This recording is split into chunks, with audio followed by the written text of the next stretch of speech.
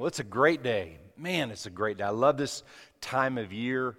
I love this Easter season. Actually, for us, it's Easter all year long. Amen?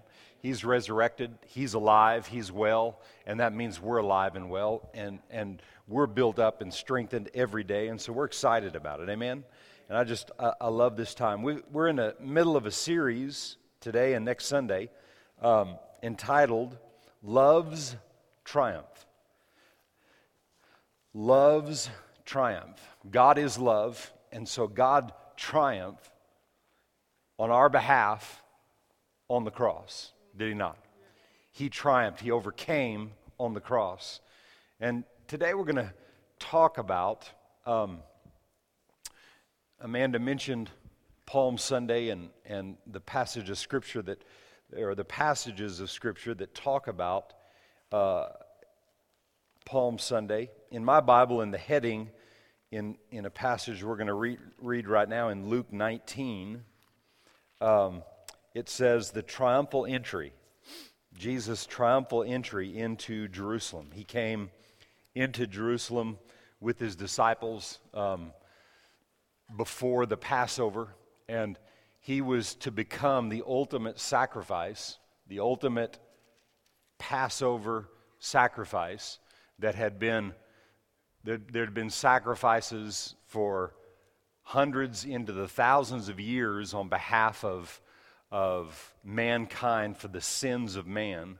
And the Passover represented what happened with Moses and the children of Israel coming out of Egypt. The Passover was that the death angel passed over those who had their doorposts marked with blood. And the blood was from a sacrificial animal. Well, Jesus enters in his triumphal entry into Jerusalem on what we call Palm Sunday in this time, and preparing the way. And like we sang Hosanna today, and there were palm branches, and they took their coats off and they laid them down for him, you know. And it wasn't a very short period of time that those that laid their coats down were ready to stone him, you know. Isn't it funny how people are? One minute they love you, and the next minute they're ready to cut your throat. Anyway, it's funny how mankind is. But mankind doesn't have to be that way. You don't have to be that kind of a person. Love one minute and not the next. Amen? You don't have to be that type of a person that treats other people that have been created in the image of God that way. You don't have to be that person. And so today we're going to talk about, on this Palm Sunday, we're going to read a few verses of Scripture. We're going to talk about what his entry in this period of time was about, and what it says for us today. Because, you know, you can read stories in the Bible, and you can talk about different stories and things that have happened in the Bible. But if you don't get them relating to you, they don't really do you a lot of good. Because you can read history, you know, and the Bible is a great history book. But it is the only book of life.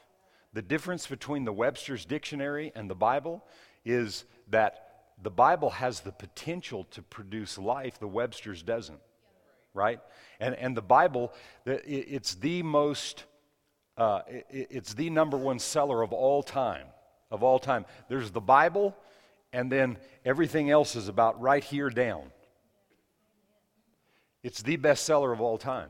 And it sits on many people's shelves in their home. And the fact that it sits there, it does not transform that household because it's on the shelf. It has to come off the shelf, out of the pages, and get down in your heart. Amen? And that's what empowers you and I to not be that type of a person that loves one minute and hates the next. We don't have to be that. And the world is looking for people that know that and know the difference, and that they'll live that way. Amen? This year, before I read this verse, I want to say this. This year,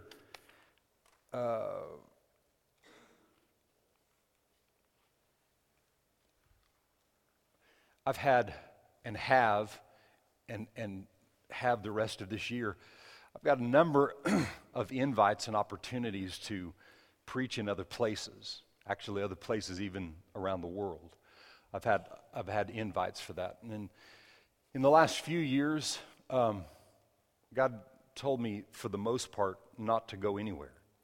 And there were different reasons. And, you know, an invite to go and preach somewhere is an honor, but it doesn't mean that every time someone asks you to come that that's what you're supposed to do. You have to do what God says.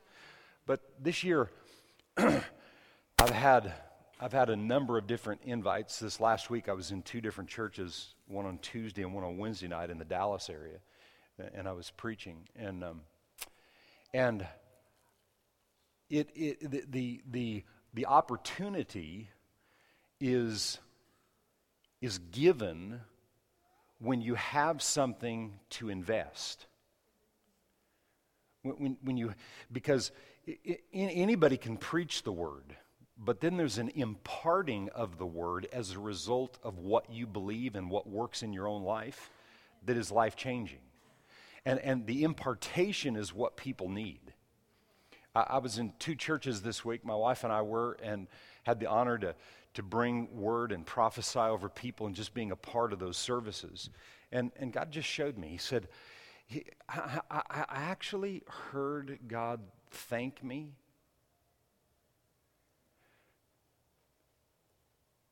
for enduring. See, if you don't quit, you reap. And one of the things that you reap is revelation that you can only gain in the journey. You can only gain revelation in a journey that you don't quit. And everybody's had a journey. Everybody's been a part of different journeys in your life. And when you know that God has called you to do a specific thing, and listen, see, when people hear that word calling, they think of grandeur. I don't see one calling in the Bible where there wasn't hell on earth in the calling. Not anybody's. The Apostle Paul, he was in deaths often. Scourgings and beatings and all kinds, but in deaths often. And everywhere you see this guy writing to the different churches, in the letter that he wrote to the church at Ephesus, he was in the scum of the earth prison as he's writing this letter. I mean, the scum of the earth, the worst of the worst. There was prison, and then there was where he was, and it was the scum of the earth. But when you see his writings, especially in the epistles in Galatians and Ephesians, Philippians, Colossians, in those writings, and half of those letters to those churches were in these horrible prisons, I mean, he's rejoicing. See, there's a rejoicing because here's a guy that was the up-and-coming star of the Pharisees. He was rising to stardom. He was persecuting the church. He did all kinds of things to destroy Christianity, and he was rising up, and he met Jesus. He got born again. He met Jesus Christ, and in meeting Christ Jesus, his life turned around. And in meeting Christ and his life turning around, God gave him a focus and a vision for the future. But that focus and vision came over the next 15 to 20 years of him preparing his heart. He wasn't just sent out into ministry. There was a journey he had to walk through. Amen? And everybody walks through the journey. But I heard the Lord say to me this week, thank you for not quitting in the journey. Because I've preached in many churches, but I preached this week under a different type of anointing that came out of this house. See, so when I'm not here, and the rest of this year, several other times I'm going to be gone, but when I'm not here, I'm not gone just for some preaching engagement. I'm gone because God said, and I'm imparting, and what's being imparted is from the house, from the vision of the house, from the anointing of the house to the lives of other people. Amen? And so I said that because of what I'm going to share on today that I want you to really get, and I want you to see what Jesus prepared and empowered you for in life. What this Palm Sunday represents, and what we're going to see in the scripture here, is what he did with a purpose. and with a plan. Amen? In Luke 19, and just in verse 28, it says, when he had said this, he went on ahead, going up to Jerusalem. This is the same story that Amanda read from another passage earlier. And it came about, and it came to pass when he drew near to Bethphage and Bethany at the mountain called Olive, that he sent two of his disciples. I've stood on the Mount of Olives, and the view looking, if I'm the Mount of Olives, across the Kidron Valley, up and through the valley there is the old walls of the city of Jerusalem. And he was on his way there to Jerusalem to prepare for what was coming. And nobody knew. I mean, they were worshiping him. Blessed, his disciples were rejoicing as we were singing today. Blessed is the King who comes in the name of the Lord, peace in heaven and glory in the highest. And the Pharisees called to him, this is in verse 38 and 9, and some of the Pharisees called to him from the crowd, Teacher, rebuke your disciples for giving you that kind of glory. Rebuke them. They had no clue of what was fixing to happen. But in verse 41 of Luke 19 it says, Now as he drew near, he saw the city. He's looking out, and he can see the city from the Mount of Olives as he's walking and through the Kidron Valley there. As he drew near, he saw the city, and he wept for it. He wept for the city. His heart was for the people. He knew what was coming, and he knew that every human being on the planet would turn their back on him in that moment and in that time. He knew that. He was beginning to sense that. When he was in the garden, the Bible says he began to sweat blood in the garden. I don't know how, but what began to happen was that the sacrifice that he was laying out and laying down was opening up, and he was beginning in his dying and being liberate and helping to liberate mankind. That was starting in the garden. He began to sweat blood because he began to see what he was going to have to go through. That one human being, Jesus Christ, the perfect sacrifice, would die and liberate all of mankind. And he began to see that.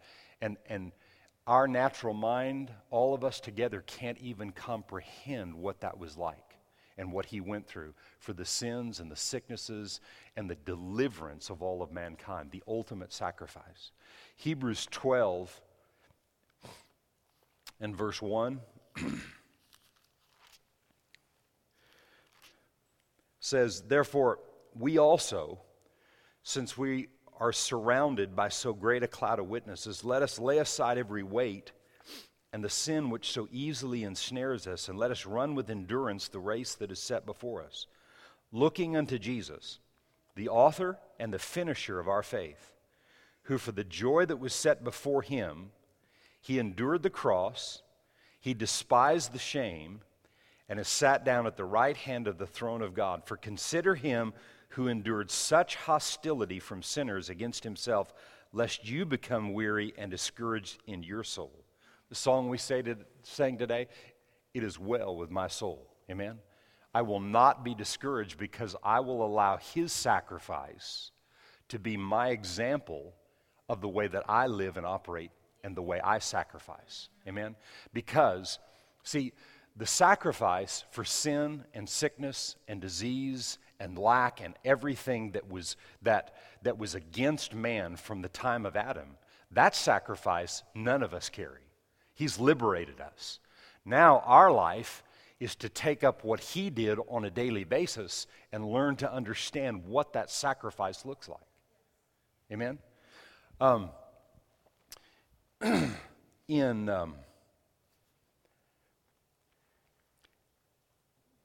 In 1 Peter 2, I want to look at this. Because to understand a real sacrifice, you have to understand that sacrifice costs you something. It costs you something. It says in a number of passages that Jesus counted the cost. If you're going to build something and you're going to be effective at it and you're going to finish what you're building, you have to count and prepare the cost so that you can not just get halfway there, but you can finish it. And in anything that we do, there is a cost. And what sacrifice is realizing that there's a cost and counting the cost and doing it anyway. Realizing what it's going to take and pressing through. 1 Peter chapter 2 and verse 5 says, "You also as living stones are being built up a spiritual house, a holy priesthood, to offer up spiritual sacrifices acceptable to God through Jesus Christ." When Jesus entered in to Jerusalem that day from the Mount of Olives, and he saw and he began to weep for the city, what he was weeping about was his sacrifice, him becoming the ultimate sacrifice. Jesus lived for 30 years, and he prepared for 30 years for 3 years of ministry, and his purpose on planet Earth was to be born, to live, to die. That was his purpose. He was born to live, to die. And when he saw that he had to die for mankind, he began to understand, he counted the cost. And listen, if you don't think that Jesus had the ability to choose not to do it, then you don't understand this whole process. Because he had the chance to choose not to sacrifice for you and I, not to empower you and I. He had the right to say, you know what? I've counted the cost and it's too deep, it's too dear, it's too much. Father, I can't do it. I ask you to forgive me, but I just can't do it. I did my best. I've tolerated all these worthless bunch of scumbag people on planet Earth. And he said, I grew up with all of them, and for 3 years of ministry, I taught them that they constantly operated in unbelief. They constantly didn't believe. They constantly were challenged all the time. They challenged me and challenged my patience. And I've just come to the place where I realized, you know what? It's not worth it. I'm done. I'm out of here. And you know what would have happened? All of humanity would have been annihilated. Because without the sacrifice and their connection with God, with mankind, then there is no God and man being one the way God intended it to be in the garden. See, the authority that God gave man in the garden, he never took that back. It's always been man's. Man gave it away. And God loved us so much. Love's triumph is that he loved us so much that he got that authority back for us. And Jesus made the choice after counting the cost. He said, for the joy that was set before him, he endured the cross. He despised all the shame, everything that goes with obeying and doing what God says. And he was the victor, and he received the spoil. Did he not? He received it. And you and I today are liberated and free. And now we are these people being built and strengthened daily to offer spiritual sacrifices for who? Look the way the Amplified reads verse 5.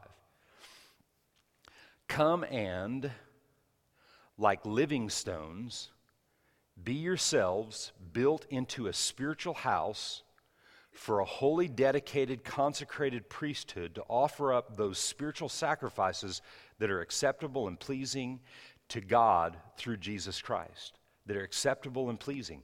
These spiritual sacrifices to do what? To build a house. What house? The church. See, the church cannot be built unless it's built on the cornerstone, Jesus Christ, who is the stone. But we're living stones that have to be, to build the church, you have to offer up spiritual sacrifices. You have to be willing to sacrifice for the good of others so that others can understand what this life is really about. Are we willing to do it? That's what we're talking about today, and that's what we're looking at. So to sacrifice is to understand that it costs you something on a day-to-day basis. Your salvation costs you nothing. To walk and live in the truth of God and to live an overcoming life will cost you something on a day-to-day basis. Not the cost of salvation. Your salvation is free. But whether you do anything with it is what will cost you. And that's what you have to understand. That's what the Scripture is very, very, very clear. I say it like this: no sacrifice, no reward. If there's no sacrifice, there's no reward. If Jesus had not offered himself, there would be no reward for humanity. Can you say amen? So look at Matthew 13, and then we're going to look at two stories in the Bible of sacrifice and the difference in them. Matthew 13 and verse 44.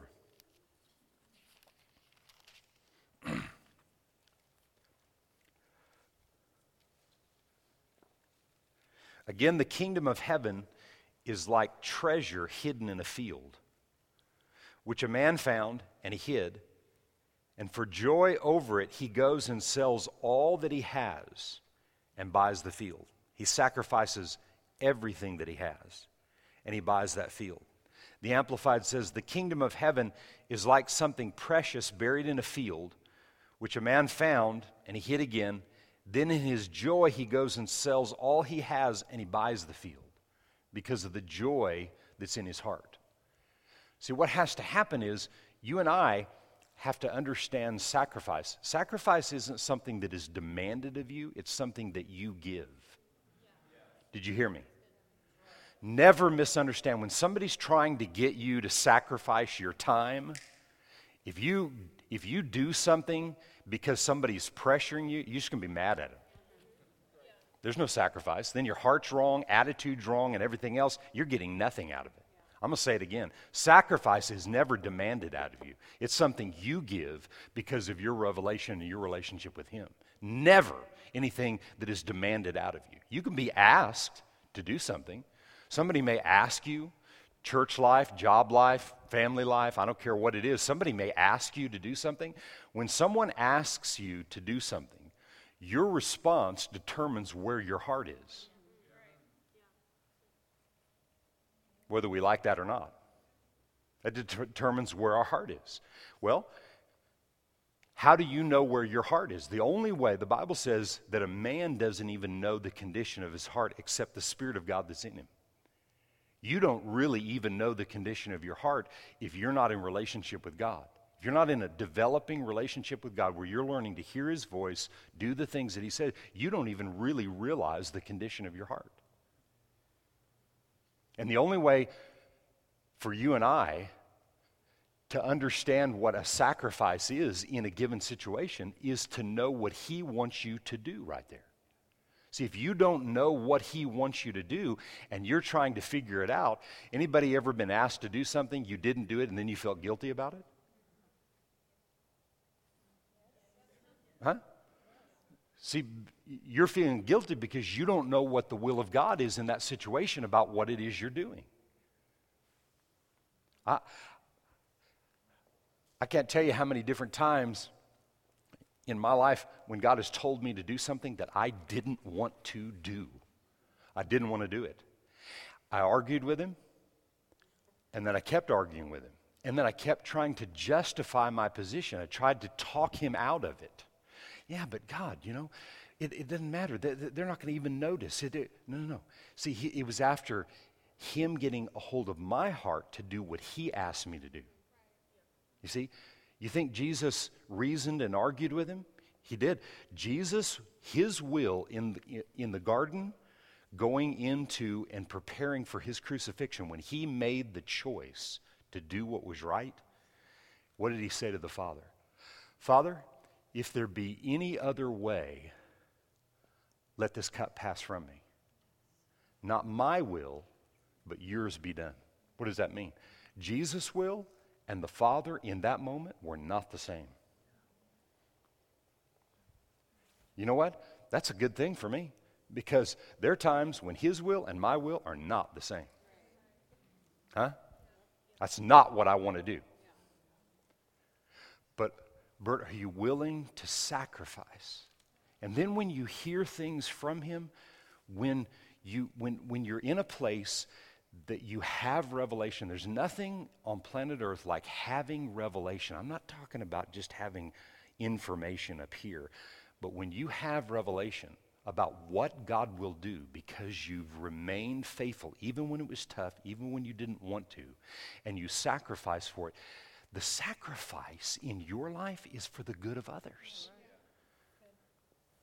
Was the sacrifice of Jesus for himself? Absolutely not. It was for all. The joy that was set before him. He endured the cross. He despised all the shame and everything that they said and did toward him. He was in front of all the known world, naked with no clothes. It doesn't matter what the pictures show you. He had no clothes on. His private parts were in front of everybody. He despised the shame because what he saw was you. And what he wants is for what he did to challenge you to do the same thing for the good of other people. That's what that triumphal entry was about.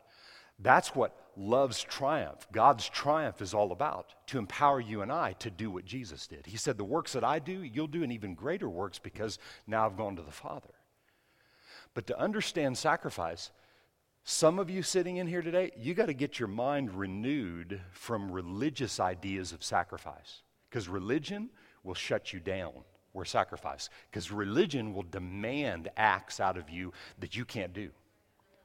See, never do something out of regret and obligation and trying to please man. We have to come to a place where even when it's difficult, listen, I've never done anything for God that was easy. Never. I wish one of those things would come along, but I haven't had one thing yet that was easy to do, that I didn't have to put my faith out for to do. Why? Because he wants our hearts turned to him.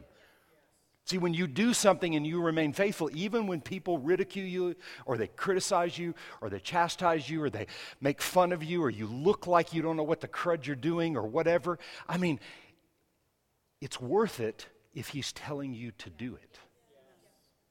See, if that's what he's telling you to do, because of what it will lead to and what you'll have for other people. If you learn nothing along the journey except anger and bitterness, and you're mad at God, and you're mad because things don't work out, if that's all you gain, you have nothing to give to anybody else. To hear his voice, to do what he says, and then follow through with it. No matter if it takes you 6 months, 5 years, or 50 years, but to follow through will produce the harvest. Right? Listen, I'm just telling you right now, the time that you have on planet Earth is a very short time when you consider all of eternity. See, this is our time on Earth, and this is eternity. That little bitty time on Earth is just a very short period of time. What the heck are we doing here? What are we supposed to be doing? You take the Bible and you boil it all down to what the will of God is for your life. He said, what pleases him is when my people do what they do by faith in me. To trust him. Without faith, it's impossible to please God. Because anything that you and I try to do, anything that we attempt to do on a day-to-day basis, when we're not developing our relationship with God, it becomes at times a waste of time. See, we're not here just to develop careers. Careers are a part of it. We're not here to, just get certain things done in life to where it looks like we're being successful. God wants us to be successful people. And the success comes in a life learning to sacrifice and do it God's way instead of your way. That's what he came into Jerusalem, and that's what he wept over, because he saw a whole mess of people that were doing it their way, and he knew what it was going to take for them to really understand and do it God's way. Amen? And it wasn't just that if he died and he rose and ascended upon high that everybody was going to get it. He knew.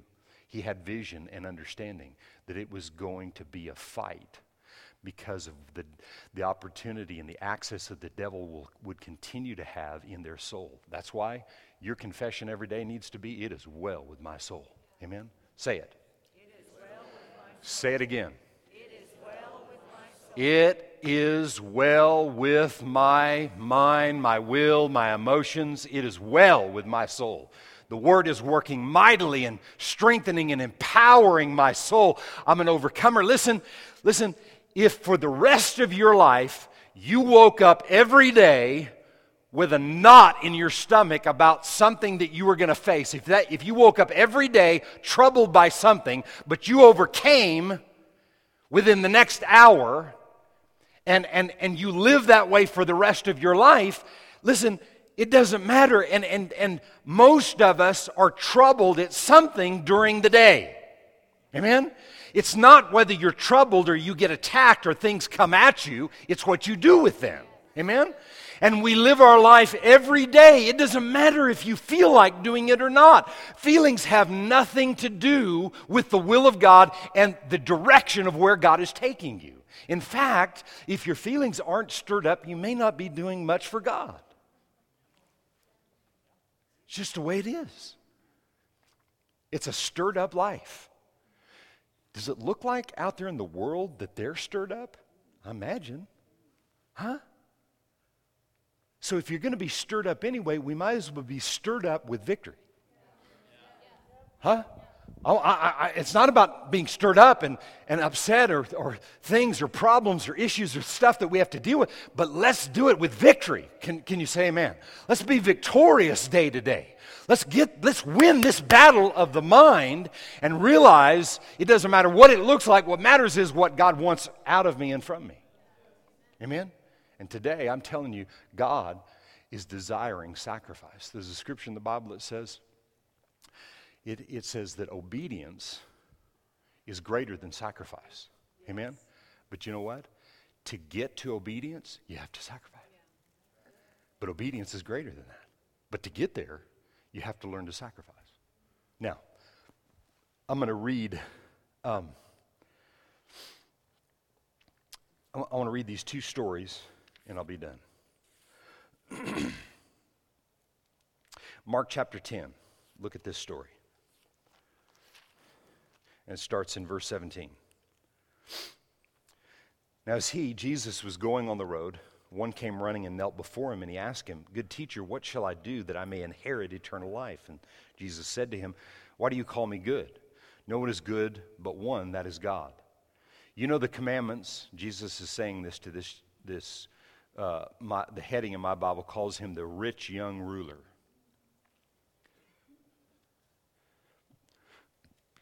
Kind of like a young guy's just become a millionaire by, creating some new business on the internet or whatever. Okay? Here's a rich young ruler. And he said, these are the commandments. Do not commit adultery, do not murder, do not steal, do not bear false witness, do not defraud, honor your father and mother. And he answered and said to him, "Teacher, all these things I have kept from my youth." What did that mean? He went to church, and he knew the Word, and he understood what was right and what he needed to do, and so he kept everything to the best of his ability. Now watch him. Watch what Jesus says. And he said to him, "One thing you lack." Well, that's not bad, right? So your life's going on, and Jesus, actually the creator of the world, the Word of God, looks at you and says, there's only one thing you lack. Oh, awesome. Huh? I mean, the guy's probably thinking, whoa, wow, okay.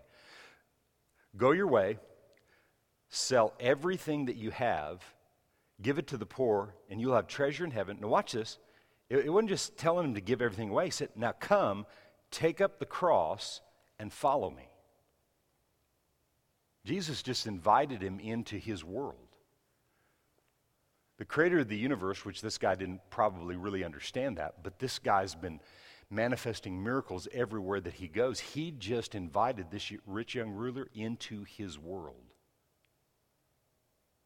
And there was one thing he had to do. And what was the one thing? The one thing was what had a hold of him. See, some people, money didn't hold them, but it did with this guy, okay? Now, people say, well, oh my gosh, I know a guy that took this passage of Scripture. He's not alive today, but I know this guy, he got born again in the Rio Grande Valley, and in some of the Bible studies we used to hold. I used to hold Bible studies in car dealerships. And he got born again in one of the meetings I was holding in a Chrysler dealer down there.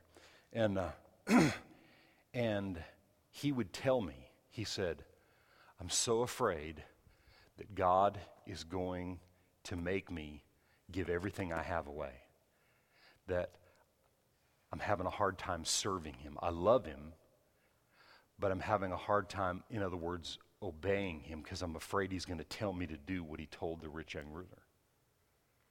Now, so see, some people look at it like that, but here is a sacrifice. Jesus was preparing him. Jesus looked at him and he loved this guy. The Bible says he loved him. Okay, it's not against him. He loved him, but he knew what the future was going to look like and what he needed to do. But notice what he says here.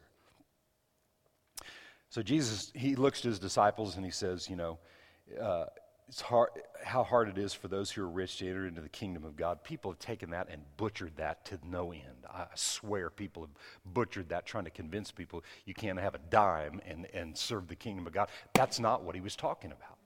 Because just to cut through it, and you can go read it yourself, but notice what he tells his disciples.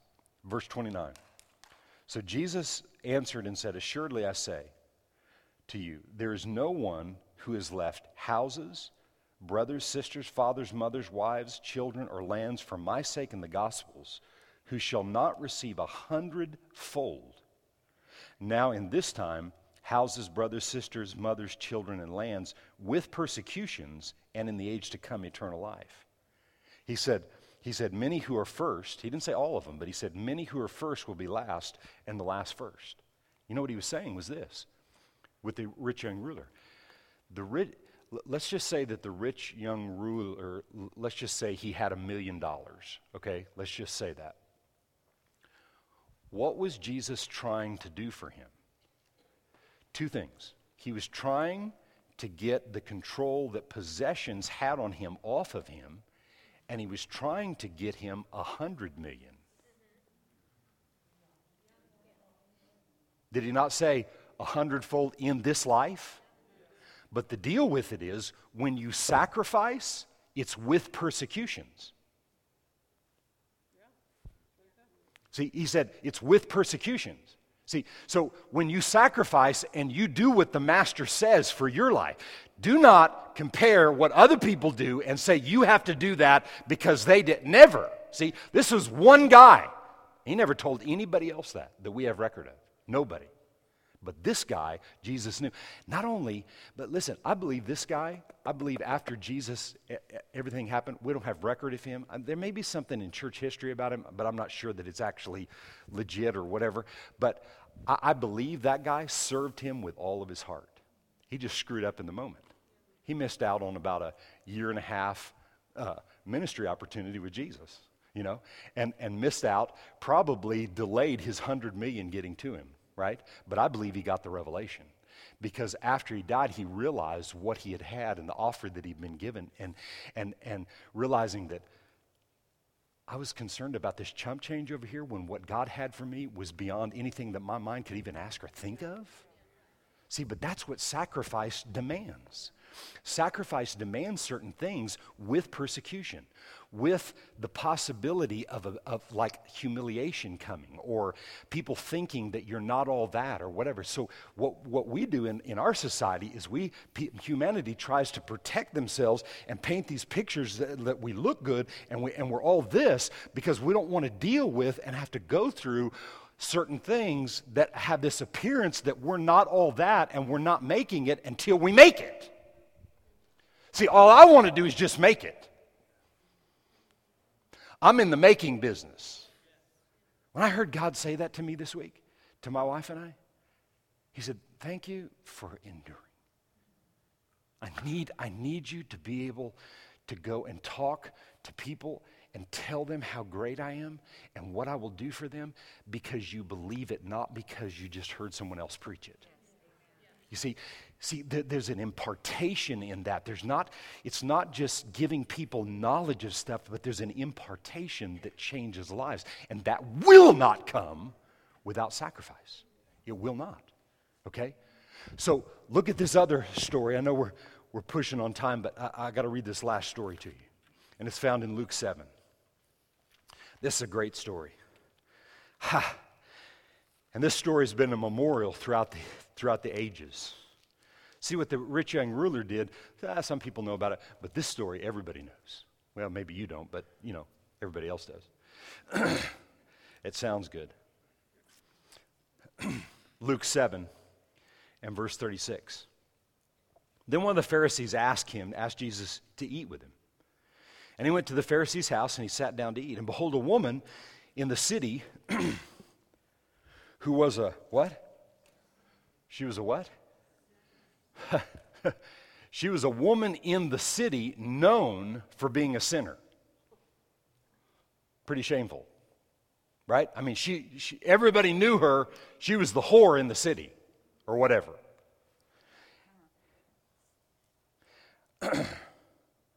Where'd I go? Oh, there. When she knew that Jesus sat at the table in the Pharisee's house, she brought an alabaster flask of fragrant oil. She just kind of came on into the Pharisee's house. See, she, in their world, because of her sin, she could be stoned, even right there in the guy's house. She's risking it all. It doesn't matter what they think. Amen? And notice this alabaster flask of fragrant oil. In the Greek, in one of my definitions of this, it says that this alabaster oil was like a year's wage. A year's wage. Probably the average American makes, I don't know, $30,000 a year, I think, is one. It may be a little higher than that now, $35,000 a year, somewhere in there. I don't know, between 20 and 30 somewhere. Let's just say that this alabaster box with this oil in it is worth $30,000. It's a year's wage. So think about that when we see the rest of this. And she stood at his feet, behind him weeping,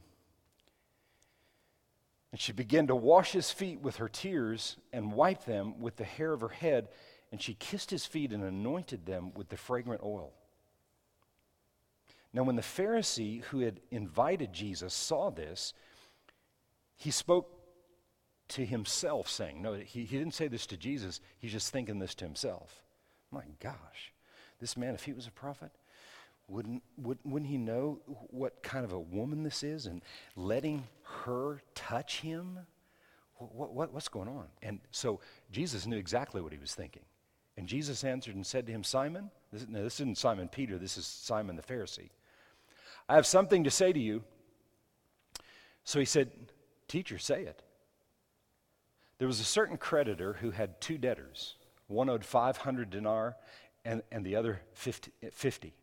And when they had nothing with which to repay, he freely forgave them both. Tell me, therefore, which of them will love him more?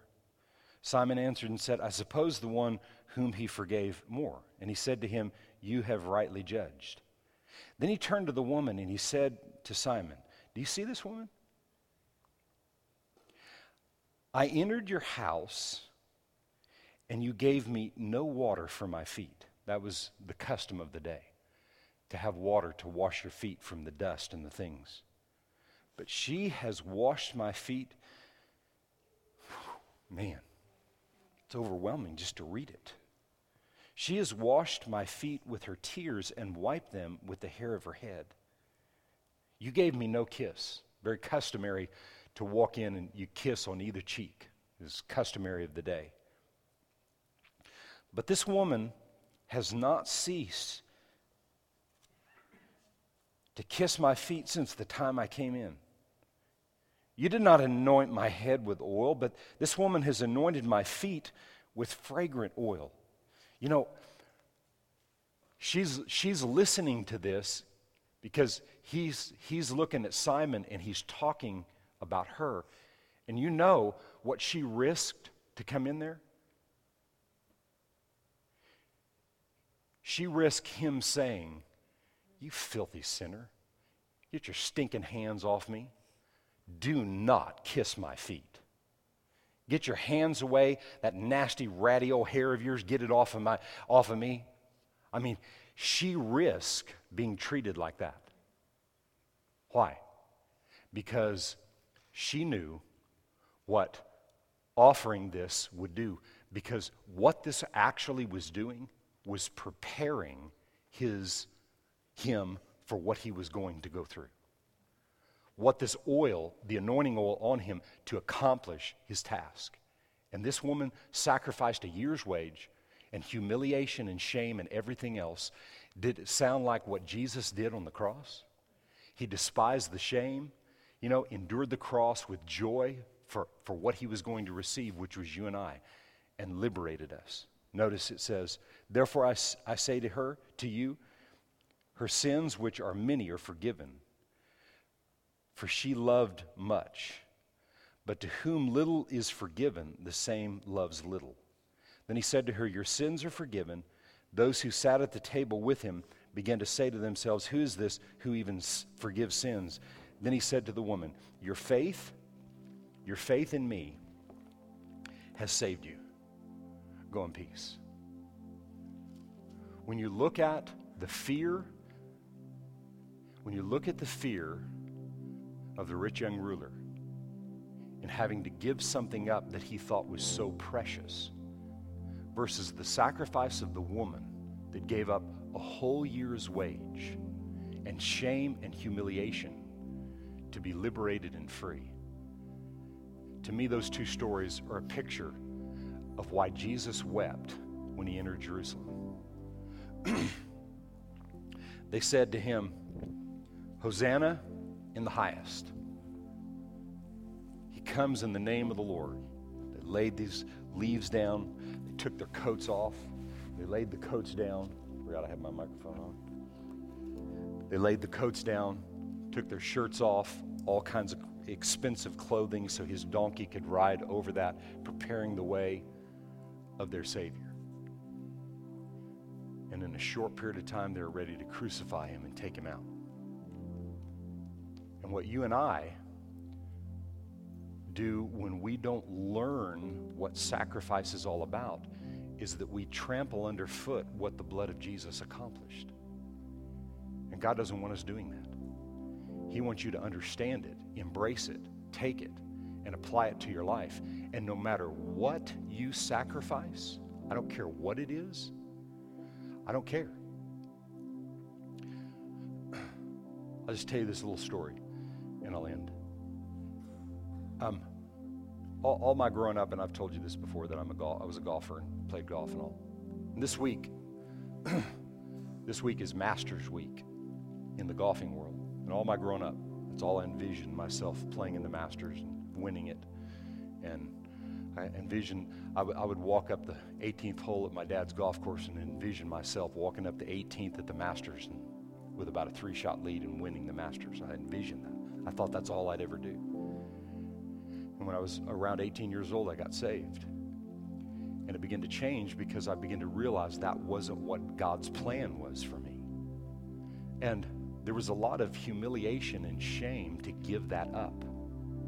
There was a lot of what people think, and people would talk, and, well, I thought you were going to do this, and I thought you were going to do all this. And there was a lot of humiliation and shame that was really difficult for me not to be identified with that game. And 40 years later, I love the game. I love this week. I love to watch the Masters and those kind of things. And I love it. I love to play it. But I may go 6 or 8 or 10 months and never even swing a club, and I never even think about it. Because it's not my life. He's my life. And if that was his will for me, and I walked that out, then that's one thing. But that wasn't his plan for me. See? And it took me a long time and a lot of sacrificing and a lot of giving something up that I thought was mine, and I was so tied to that had to give certain things up so that I could fulfill His plan. And now I can say today, the joy in my heart to walk out and walk through and deliver things in my life in ways that I never could have done in the golf world because I was all about the game. The rich young ruler, all he had to do was get rid of the money so that money could come in the right way for him. It controlled him. What I had to do was get rid of, I'm just using this as an example, like golf. I had to get rid of the golf so that I can enjoy golf today, but I can enjoy doing what I'm doing because I didn't really enjoy playing golf. I played it because my dad was a pro and I felt this obligation to do it, but I didn't really enjoy it. But I'd rather do nothing else in life than this right here because it's His plan for my life. And the same thing with you. No matter what it is that controls us at times, there's sacrifices that have to be made, but they're being made for the good of others. As we sacrifice and we take on His will and His plan, there's no end to what we can do. Amen? And then we walk on the leaves and not trample the blood of Jesus. We want the blood of Jesus working for us on a day-to-day basis. Can you say amen to that? Father, we thank you.